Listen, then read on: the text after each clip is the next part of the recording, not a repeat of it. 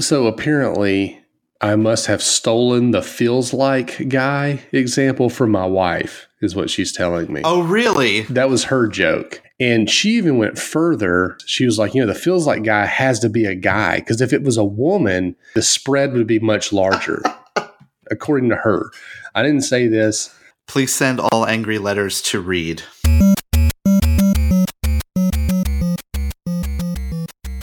Welcome to Touchpoint, a podcast dedicated to discussions on digital marketing and digital patient engagement strategies for hospitals, healthcare systems, and physician practices. In this podcast, we'll dive deep into a variety of topics on the digital tools, solutions, strategies, and processes that are impacting our industry today.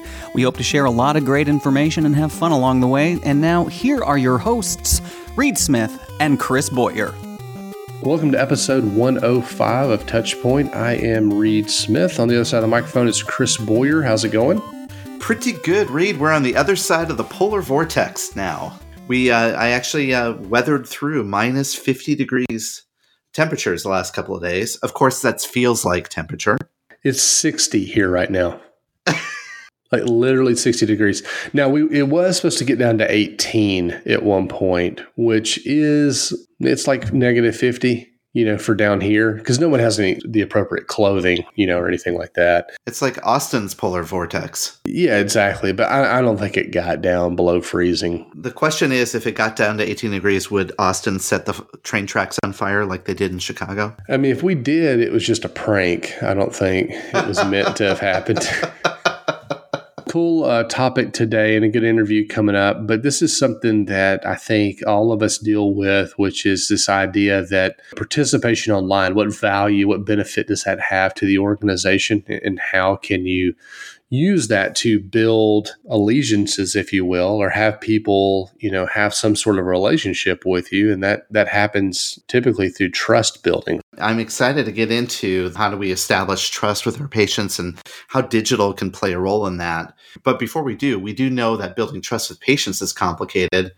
But let's face it, healthcare in general is complicated, Reed. One of our sponsors and our friends over there at Loyal get that. That's why they are dedicated to helping health systems simplify the complexities through smart consumer-first technology solutions designed to inspire loyalty. Whatever your business goals, Loyal's conversation and data intelligence platform enables you to connect with your patients and guide them through their digital experience. By bringing together the voice of the customer and the voice of the health system, Loyal's solutions make healthcare conversations more accessible, insightful, and, just simple. And you know what's even more simpler? All you have to do is go over to loyalhealth.com/demo to schedule one of those demos and let them know that the Touchpoint podcast sent you their way. And by the way, if you're going to HIMSS, here's another simple thing you can do. Just be sure to stop by the Loyal booth. That's booth number 4573 to say hello and check out some of their new product features. Whichever way you see them, whichever way you work with them, whichever way you start to build the trust with Loyal, be sure to let them know that Touchpoint podcast sent you. All right, so building trust within the organization. We're going to talk through a couple of articles and then talk about digital's role in this ecosystem. I think it's established fact now, isn't it, that trust is an integral part of brand and brand identity. Is that fair to say? Yeah, it has to be. Because again, branding or the brand is the experience you have with the company, with the organization, with the product. It's not just brand, i.e. the logo or colors or something like that. The experience you have, hopefully, is one where that is building trust, or it is or isn't, I guess. And so there's some level of loyalty based on that. I think it's inherent within any kind of good brand allegiance that one may have. And I always think about it every year when it's, Apple season or iPhone season, and all the Apple fanatics, they get out there and they get in line to buy the new iPhone, or whatever it might be. Yeah.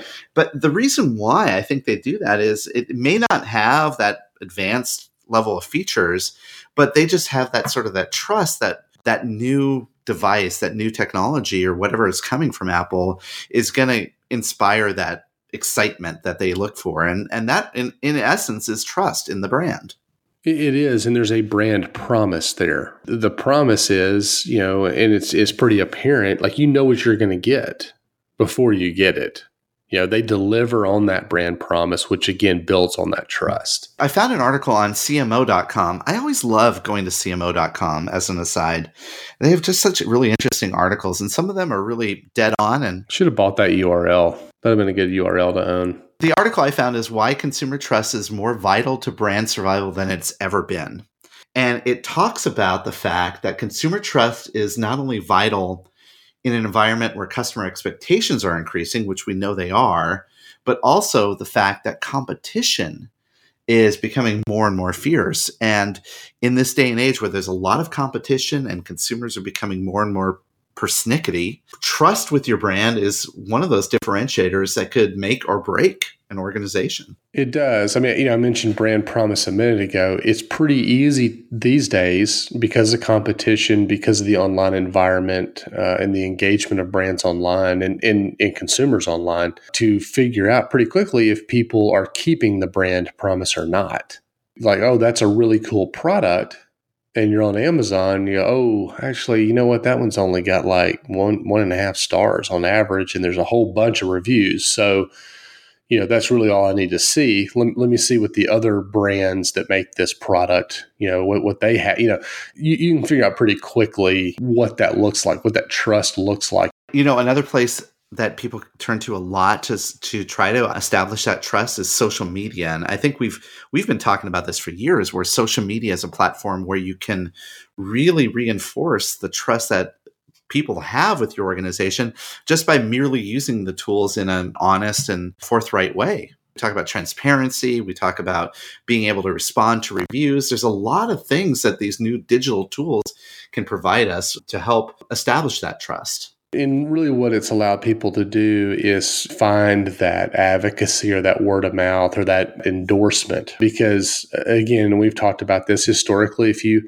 had to have something done, especially from an elective standpoint, joint replacement's a good example, you're going to ask around or maybe have a family member who has had their knee replaced or hip replaced or what have you. Who'd you go to? How did it go? The next step would be to ask friends of friends. It's like, well, I don't have anybody in 1 degree of separation that's had a knee replaced, but you know what? This person at work, their father-in-law did or something, right? You got this couple of layers removed.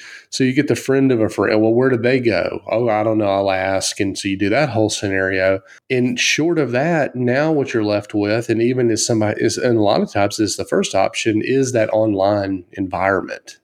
So they're going to message boards, groups, Facebook groups or pages, online reviews, obviously. And some of that is a reinforcement of the word of mouth endorsement. So, oh, you need to go see this guy. Well, you're probably still going to look online and see if it matches up with that's where everybody goes. Should I? I think we'd be remiss to not mention the fact that influencer marketing is also a big conveyor of trust. Yes. And I say that with a little bit of anxiety because I just recently watched that documentary on Netflix about the Fire Festival. Oh, I did too. There's a significant backlash against some of the influencers that were used to promote that festival, and it actually eroded the trust. And I guess that maybe it is a telling story that if you engage in influencer marketing, which is a great way to build trust, it's also a really great way to erode trust and destroy trust with a brand based on how you're actually using it. It is pretty wild. Because like anything, influencer advocacy-based efforts are great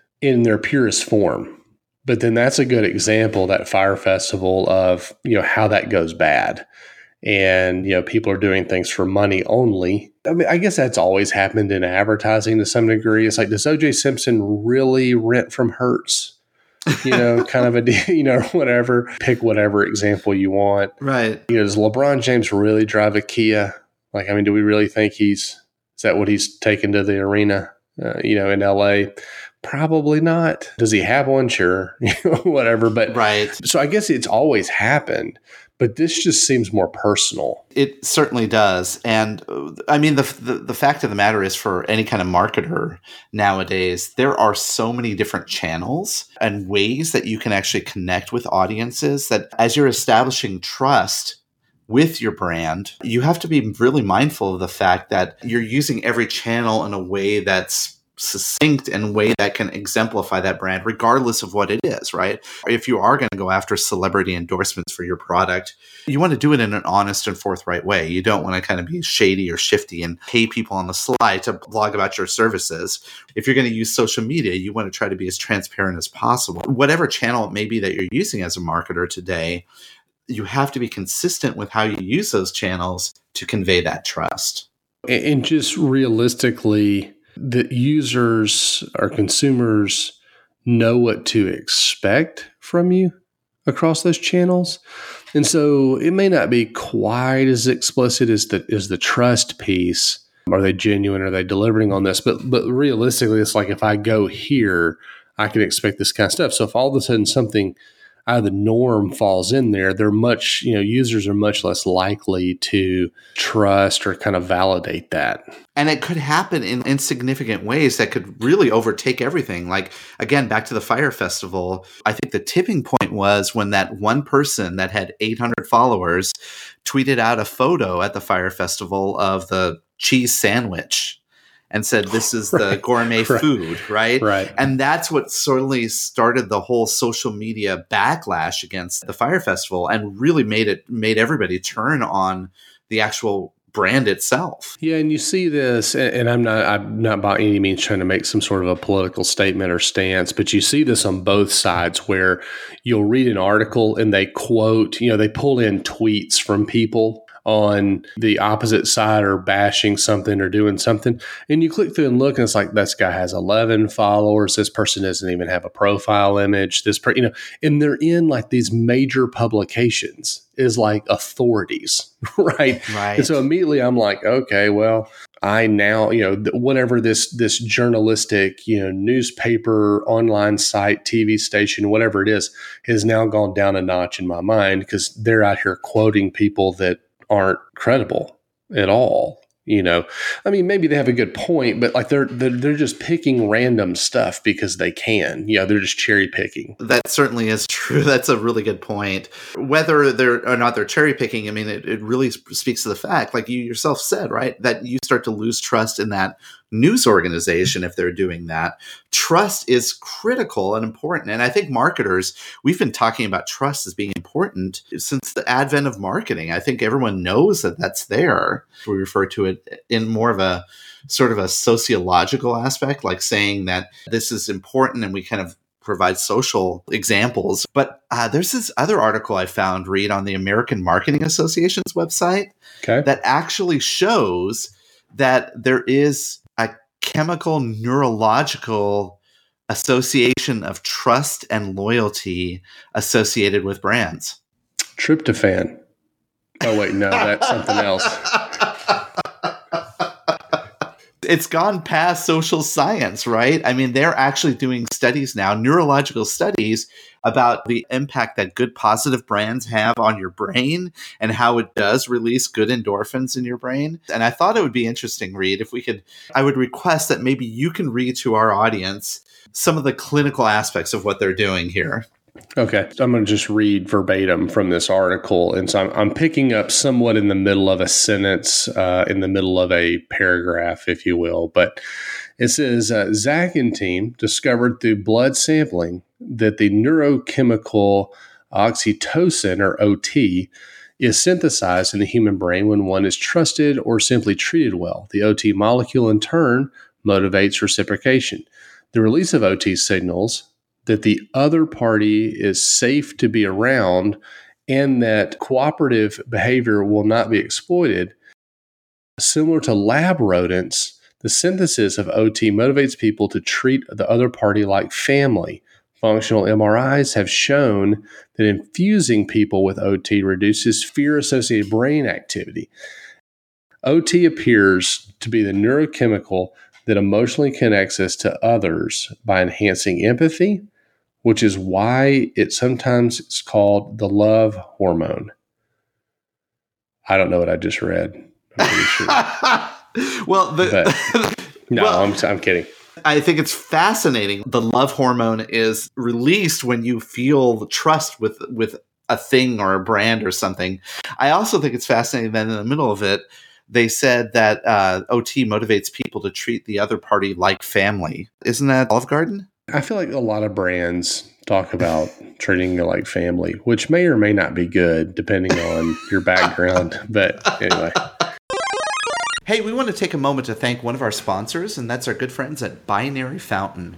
You know, as a healthcare marketer, it's probably pretty obvious these days how much time you're spending on reviews, ratings relative to hospitals, physicians, all that kind of good stuff. You know, too many of those are going unanswered, and they're certainly not being analyzed. This could be costing us new and current customers. It could be impacting our patient experience scores and potentially impacting our revenue. Luckily, our good friends at Binary Fountain have an online reputation management platform called Binary Health Analytics. If you'd like to learn more or even schedule a demo, visit them online at binaryfountain.com. That's binaryfountain.com.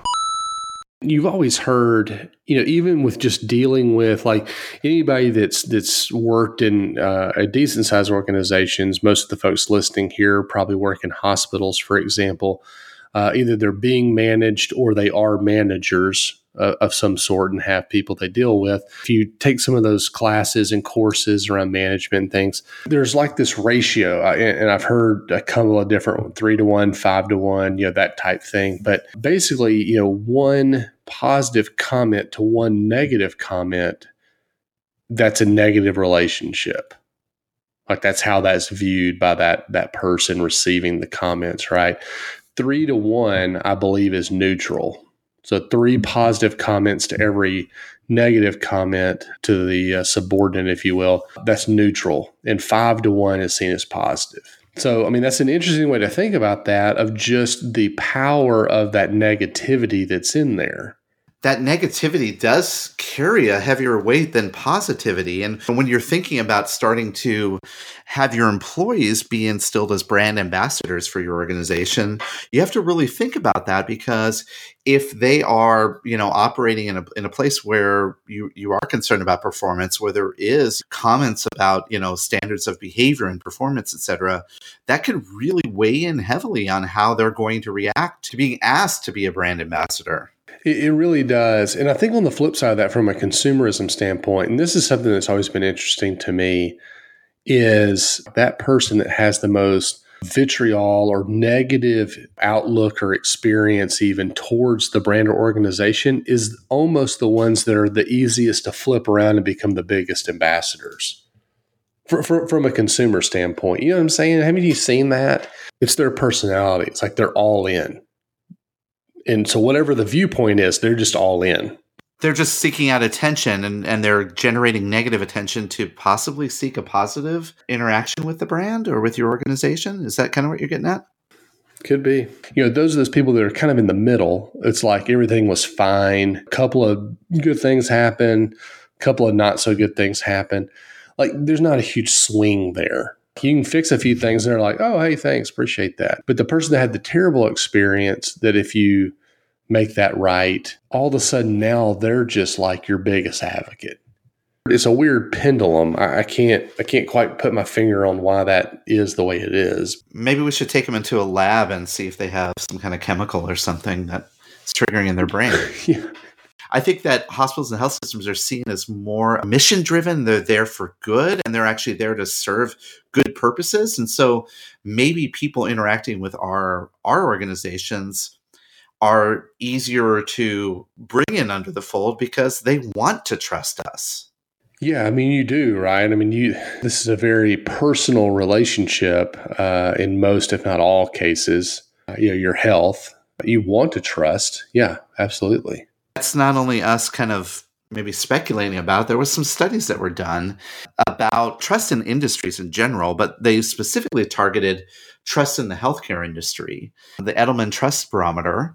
And what they found is that in the U.S., trust in the healthcare industry declined by 9 percentage points in just 1 year, declining from 62% of people trusting, that's roughly 2/3 of Americans, down to 53%, close to only 1/2 of the population trusting in the healthcare industry in general.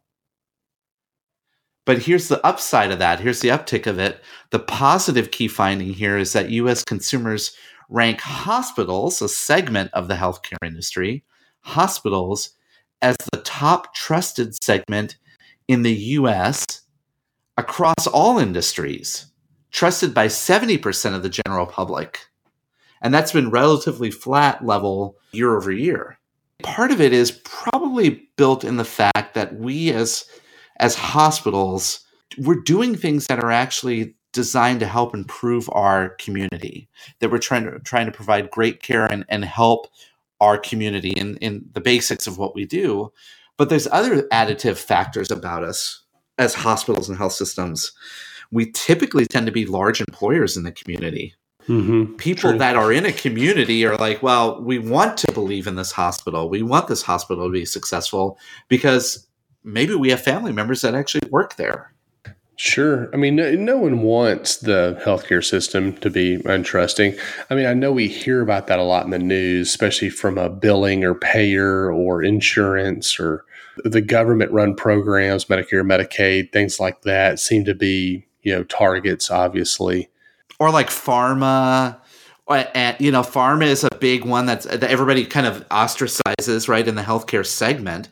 But if you think about pulling out the subsegment of just hospitals and health systems, that is like in a whole different class in and of itself. To me, that's kind of interesting. And it reminds me of something when I first got into the space. My first chief marketing officers I worked for is a good friend of ours. I'll do a shout out to him, Jeff Cowart. We all know Jeff. Yeah, Jeff. Jeff came from a political background, and he was a chief marketing officer at a hospital. And he would always say to me that we as hospitals, we're not in the business of selling.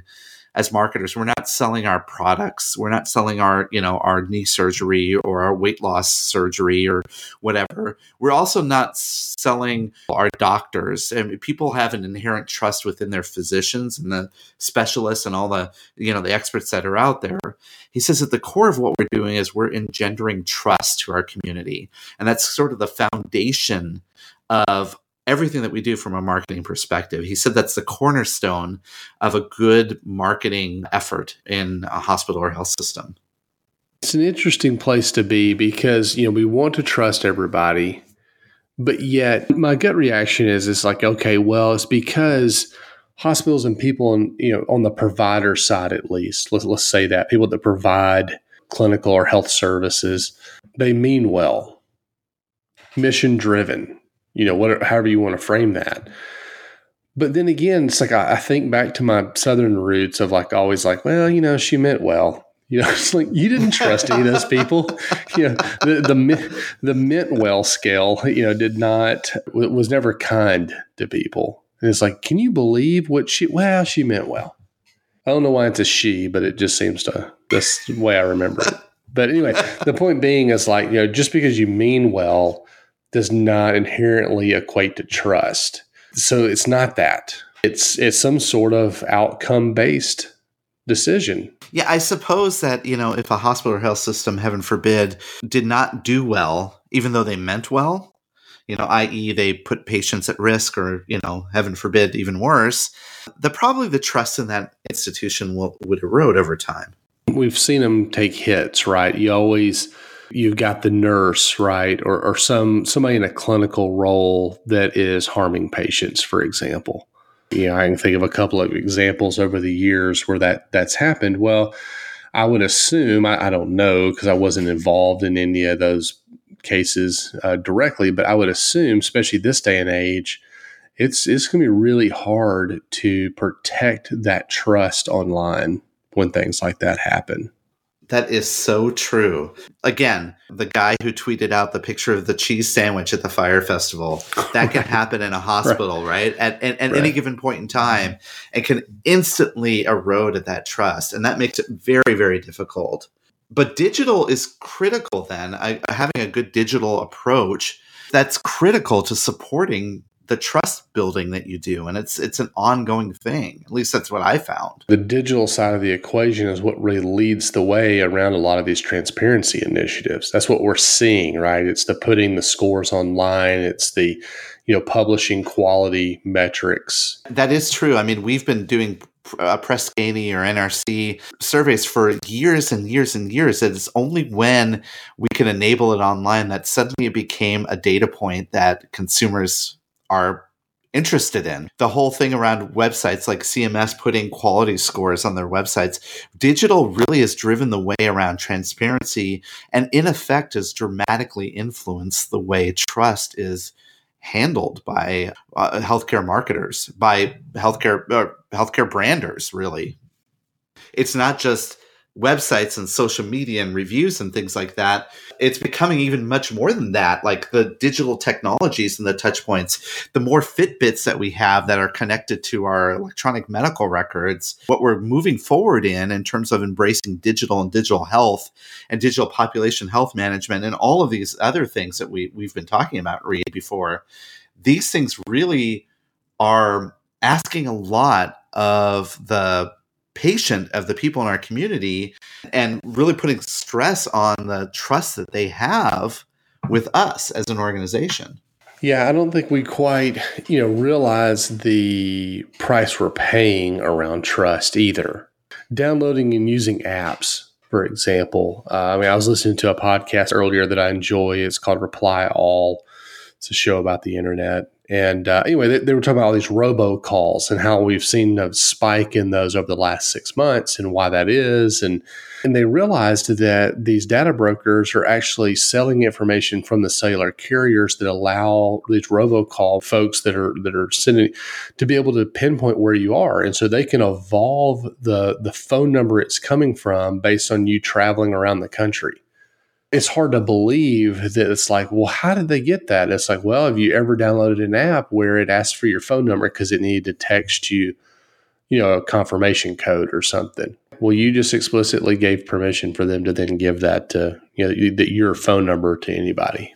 There's another article that talks about, and we'll link to it in the show notes, but it's called Building Trust in the Digital Economy. And it says that the combination of big data generated by wearable technology, genome sequencing, and medical records analyzed by AI could revolutionize healthcare and the way we deliver healthcare. But how much privacy do we have to give up to achieve this end? And how much can we trust those companies not to abuse that data? Who was it that sold all the information? Was it 23andMe? That's a good example. It's like, look, I honestly, I don't know where I come down on that. I haven't participated in any 23andMe related things, but Ancestry, everybody's just like giving their DNA to Ancestry, because it's neat to build a family tree, online or whatever, or to find out that stuff you already knew. Oh, I'm European, I'm from European descent with a little bit of little percentage like from Switzerland or something, Like, okay. Yeah. Super, or Ireland or whatever, but to what end? Like that's a lot of information that they're gathering. I think that maybe we can end it with a positive note and actually reference another article that I found that is called 8 Ways to Build Brand Trust Online. Some of them are like, yep, makes total sense. Some of them are like, well, it's kind of close. So we may kind of riff off of this a little bit. What's the first one? Provide valuable content. Yeah, that obviously makes sense.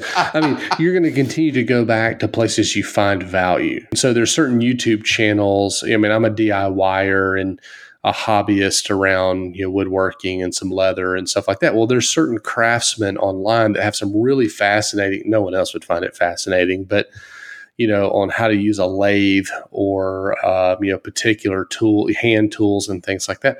Well, they provide really great content that I can go back to and watch and go, okay, so, that's how you sharpen a hand plane or whatever, they create good information and good content that keeps me coming back. Yeah. In this case, valuable content means content that's not really a sales pitch, right? It's content that actually gives value to, in this case, right, the lathe that you purchased, to really show the value of you using that. And it makes that relationship that you have with that brand and that product or that service that much more meaningful.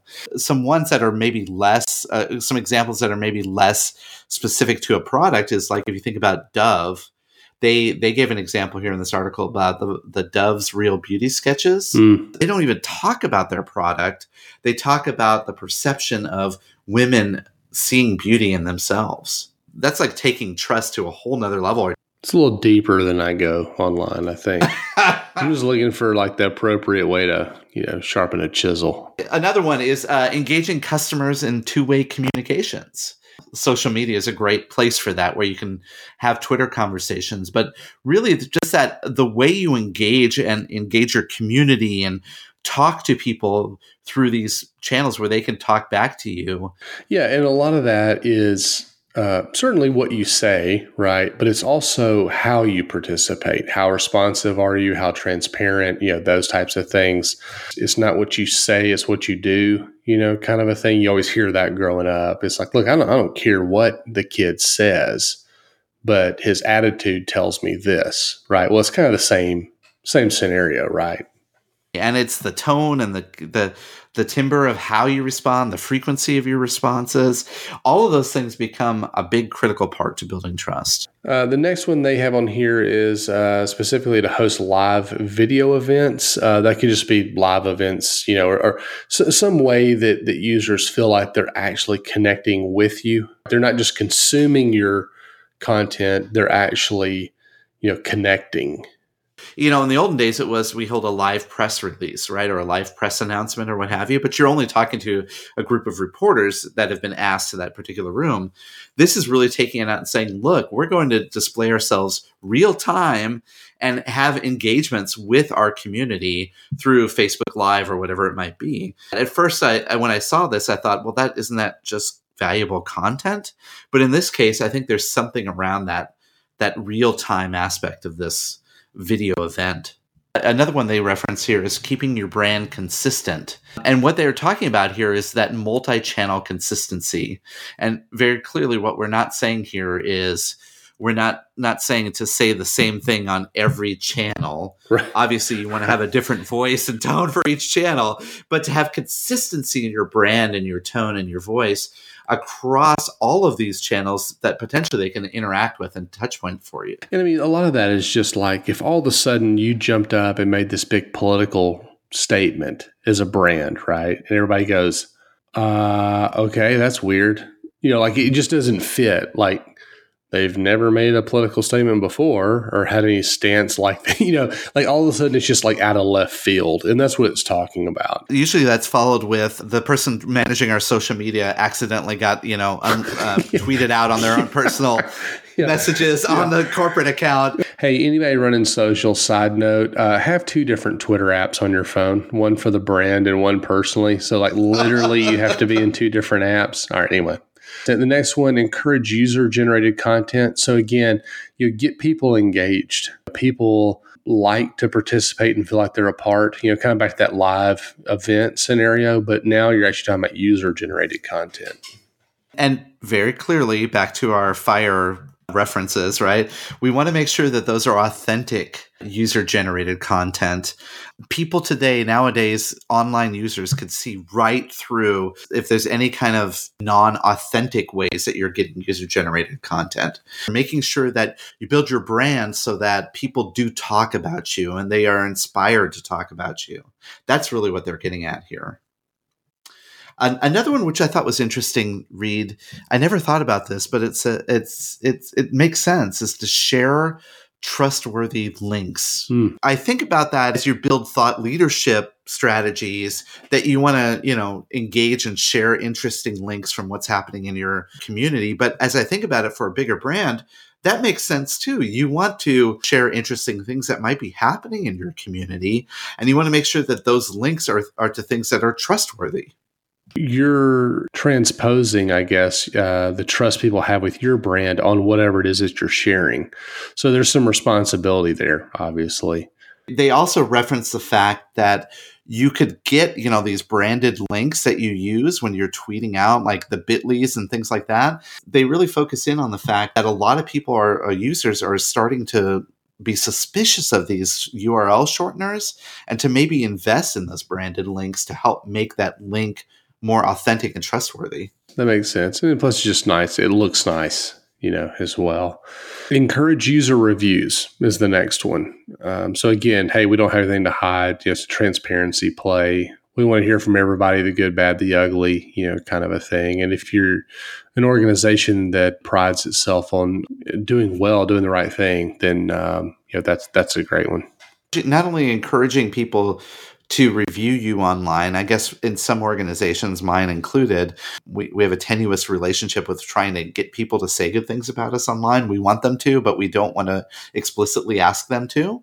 But also, this leads to the whole fact of being proactive internally and surfacing out quality data, pulling out the Press Ganey reviews and putting them up on your website, being proactive about any kind of feedback and data that you have about your organization, sharing that out in a transparent manner. The last one, which is interesting, is says, make sure your brand acts responsibly.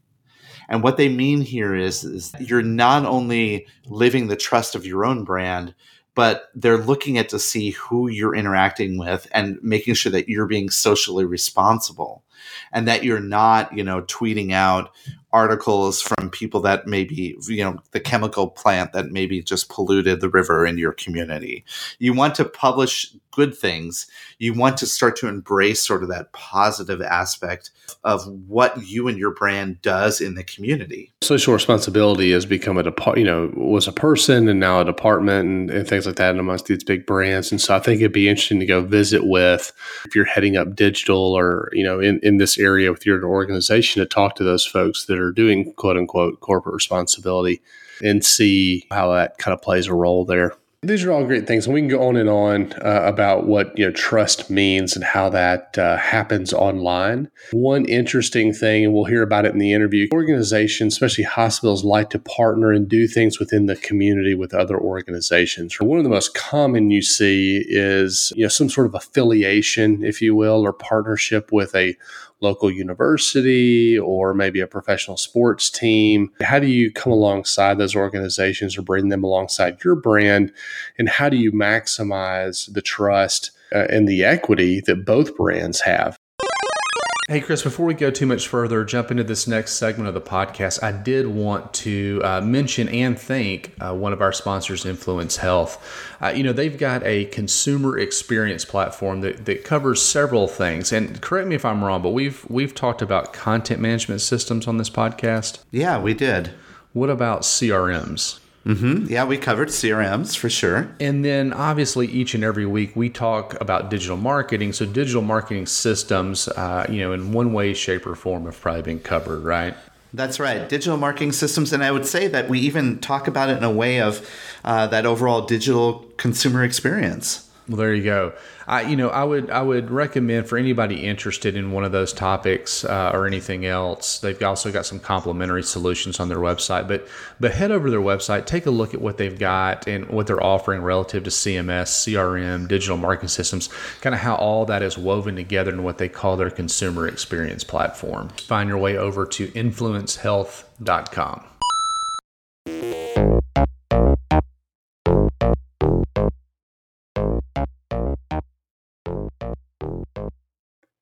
All right, welcome back to the Ask the Expert portion of the podcast. Today, I am fortunate and excited to have Jeff Safka on.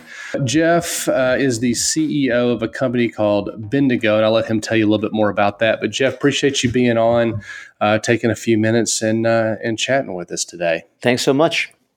Tell me a little bit of your background and kind of how you got into healthcare. It was an odd transition to healthcare. I actually started in consumer products as a buyer in retail and ended up at the National Football League running a big chunk of marketing responsibility for the league office. After that, I kind of moved into a range of different positions at Live Nation in marketing, and then went to work for Mayor Bloomberg and was actually the deputy chief marketing officer for the city of New York as we were trying to get the Olympics to come to New York City. And so I've had a really non-traditional background as it comes to healthcare. And I was asked actually just on a lark to help a local leading healthcare organization here, Hackensack University Medical Center at the time.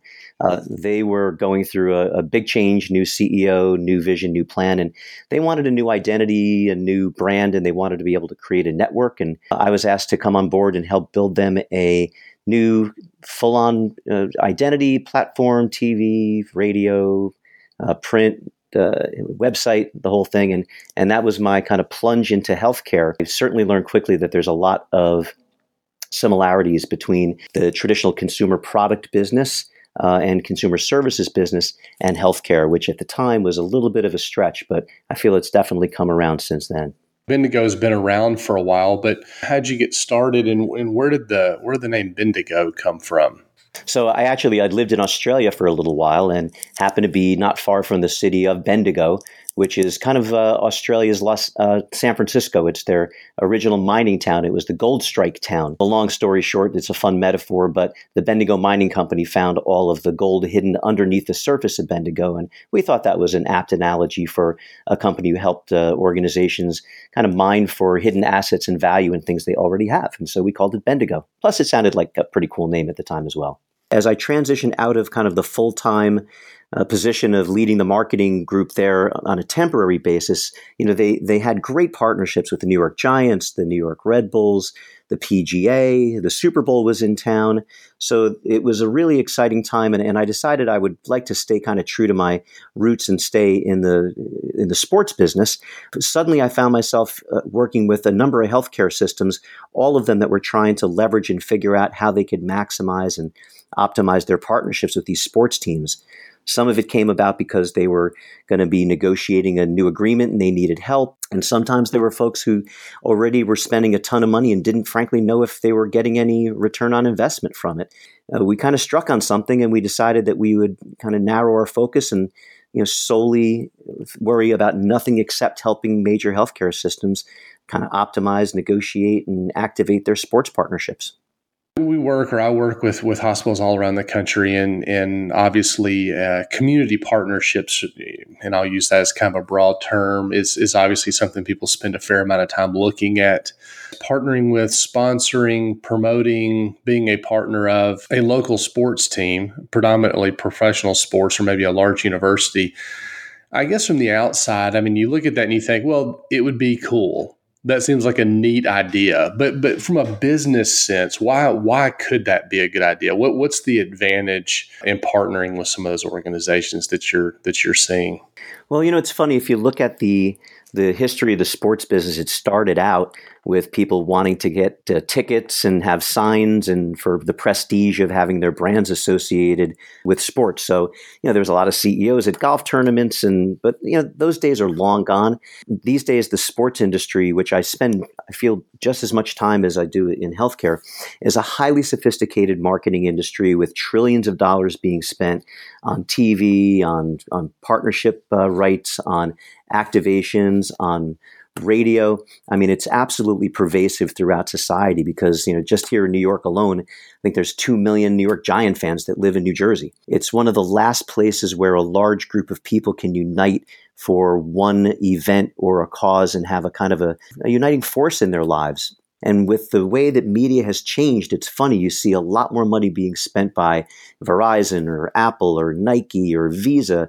They're spending more and more money on sports because it's really hard to reach consumers with kind of traditional advertising as we know it. I mean, these days people are unplugged from cable. They're binge watching Game of Thrones or the latest Netflix series, and it's not as easy to reach people. But sports is out there in the community all the time, and it's the last sort of DVR-proof world that advertisers can find to try to get a message through. It's funny you say that. Yeah, you talk about people, or I've had a lot of conversations here as of late, I feel like, with friends and buddies talking about cutting the cord. That's always the one holdup is sports. Any sort of a live event that harkens back to this idea that, a fan or a fanatic of a team or organization, a school, however you want to frame that, they're pretty diehard as it relates to these organizations. How does an organization like a hospital or a healthcare provider take advantage of that brand equity that these sports organizations have built over the last 50 years? To me, what it means as a fan was that when I was working at the NFL and I had a shoulder problem, I called my friend at the New York Jets and asked him if he would get me to their surgeon, because I know that if the New York Jets surgeon was good enough to take care of them, I'd have the best of the best. And that little idea is actually really powerful, because people do want to go where the players are being taken care of. And it's funny, looking at the research, we would ask unaided, who do you think the sponsors are of Team XYZ?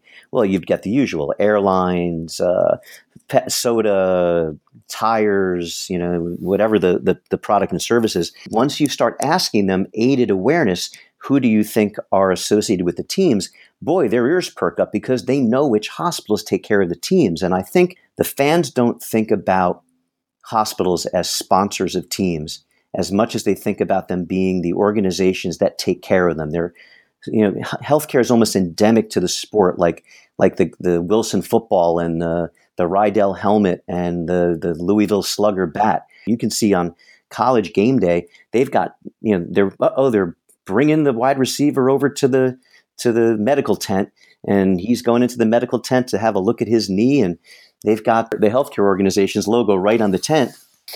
People don't see these healthcare providers as advertisers. They see them as part of the game. And sports has always been very good at welcoming brands into their game to make their games better for the fans. That's where I think I heard you say the word trust before. There really is something that we've kind of coined the phrase. It's the transfer of trust. We've got research that has shown us that if I trust the New York Giants and the New York Giants trust Hackensack Meridian Health, I'm going to be maybe 60-something% more likely to trust and consider that healthcare provider. And not just the fans, but even people who are not fans. You move the needle dramatically when people know that your healthcare system, is part of the health of that particular team. It's a form of, or I guess it technically is influencer marketing, right? We typically think of it in light of like celebrity endorsements or one of the Kardashians posting something on Instagram. We don't think about it, I guess, maybe as much as partnering with one brand to another brand. But what are some of the other things that organizations are doing outside of what we've thought of as traditional advertising, I guess? Are y'all seeing other types of activations and engagements? Back when we were finishing up the brand identity work for Hackensack University Medical Center, we obviously did our due diligence and brought it to some focus groups. And we had the kind of one-way mirror where we were able to kind of observe a group of people talking about the brand and what they liked and what they didn't like. And obviously the moderators are very crafty. The way they kind of roll out the questions is to not tip their hands early on what they're really trying to find out. The moderator said, "Hey, here's a question. Now that you know that we're here to talk about Hackensack Meridian Health, does anybody here know if they're involved with any of the local sports teams?"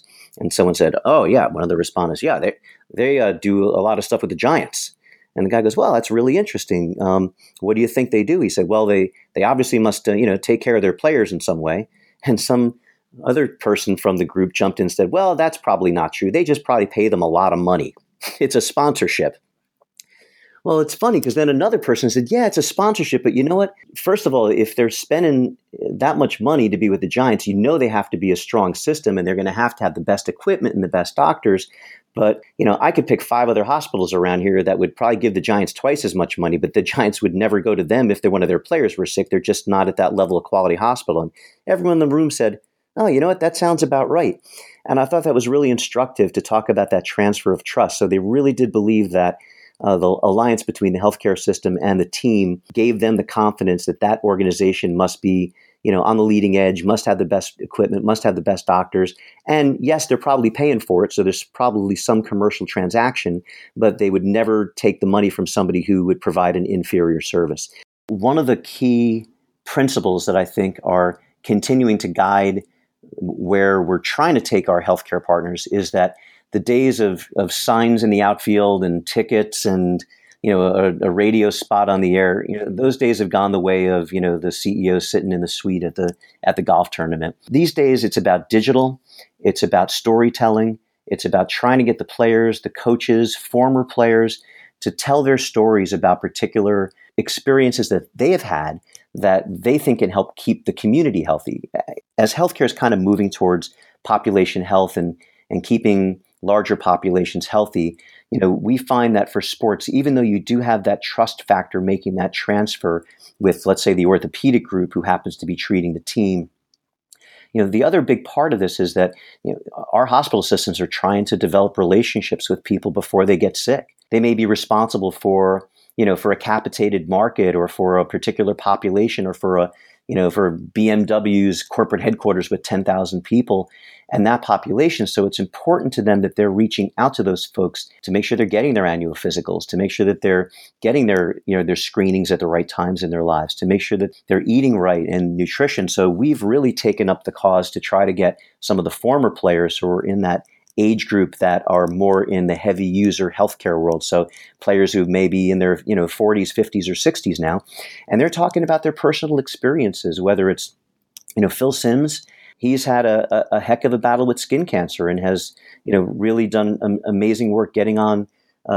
camera and having a heart-to-heart talk with the Giant fans about the dangers and the challenges around skin health and what you need to do to stay healthy, and giving our doctors a chance to also speak to how do you get into screenings, how do you maintain a healthy lifestyle. That's where it's heading in the future, is more and more ongoing engagement between the teams, their spokespeople, the physicians at the healthcare systems, and the fans.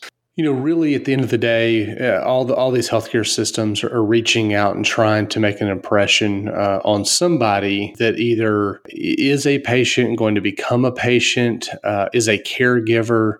Who are we connecting with? I mean, there's obvious things that come to mind, which is like me, the sports guy.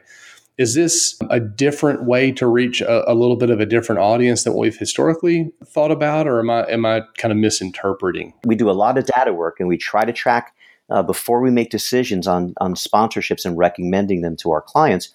We take a look at the numbers, and I don't think there's one team that I've seen that comes back with Nielsen or Scarborough research that reveals that there's more than a 55-45 or 56-43% difference between men and women fans. I've heard people say, oh, well, we don't want to get into sports because a lot of our decision making are women. Well, women are watching and participating in these sports programs almost equal to men. It's been really interesting to us to try to figure out where some of the engagement's coming from. We recently did a program that involved getting some CRM data with one of our clients. And it was interesting to me that there was a higher level of response from women to a particular campaign, but it was a sports-driven campaign. If I could tell you with certainty who's actually making all the healthcare decisions in the family, that's great. I know in our family, my wife does make the decisions for pretty much the day-to-day, but when it's my parents or when it's a major decision that has to be made, that's an equal decision that's being made with the family and not being made, just by mom. I think that moms may be driving the volume of transactions, but if you look at the dollars involved, it probably evens out a little bit. I don't think it's a huge leap, obviously. And I think you spelled it out nicely that, people like and are advocates of these organizations. Therefore, by proxy, you could pull some trust across to your healthcare organization. And so whether it's pro sports or some other local community event, a farmer's market, a 5K, a triathlon, whatever it is, there's probably some commonality between these, at least just from a philosophical standpoint.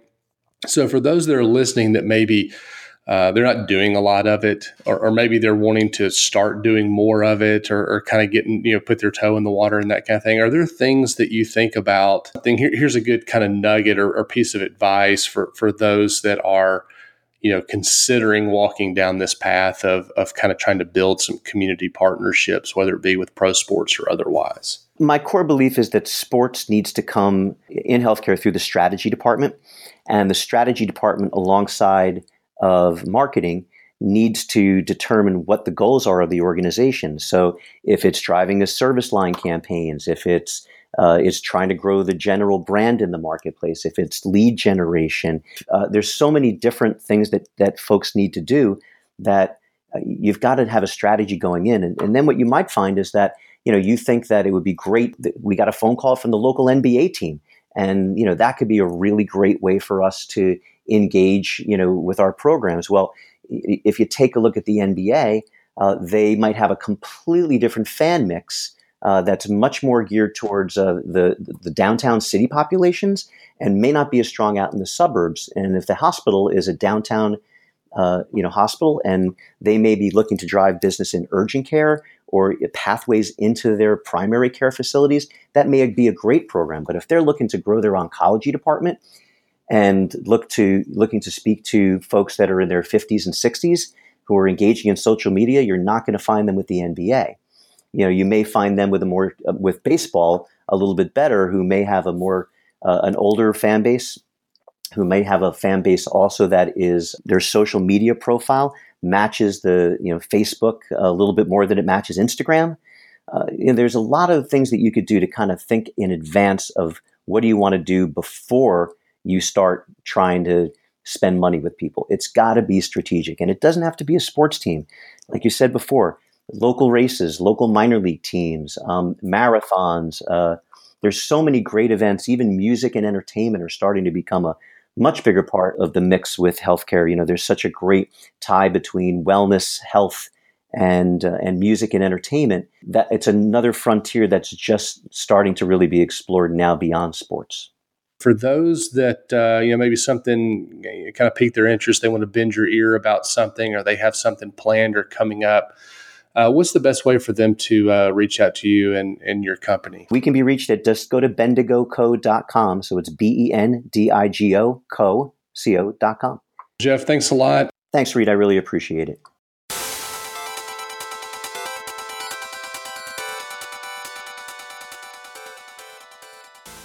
All right. Well, that was a great chat. Had a lot of fun visiting with Jeff. That's just such an interesting space and a nuanced space as you think about it. Before we get to recommendations, again, a quick plug. Touchpoint.health is the website. If you'll subscribe, rate, review wherever you get your podcast, that is the number one way that other folks can find us. And we would certainly appreciate that. I would love for you to check out some of the other shows on the network. There's a lot of great shows, and a lot of them are coming out more frequently. So, you would be remiss not to add them to your podcast playlist. So go out to the touchpoint.health website, check out all of our shows, and let us know what you think. All right. So before we get out of here, a couple of recommendations. What do you got this week? Reed, you know what I'm going to recommend because I told you I was going to, and you said you were going to recommend it too. So I feel bad, but I'm going to step in and recommend it first. Go ahead. I've been watching a mini-series show, documentary, that's on all channels, the National Geographic Channel.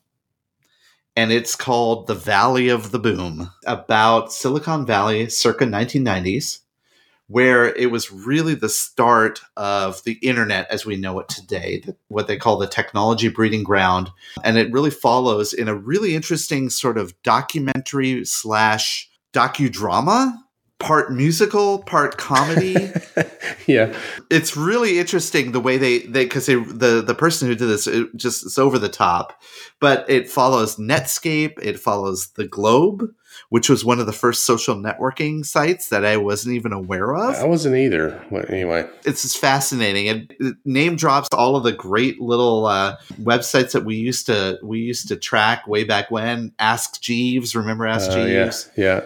Remember Lycos? Yeah. That was the circa of the time when Netscape was the dominant internet browser and Microsoft was gunning for them.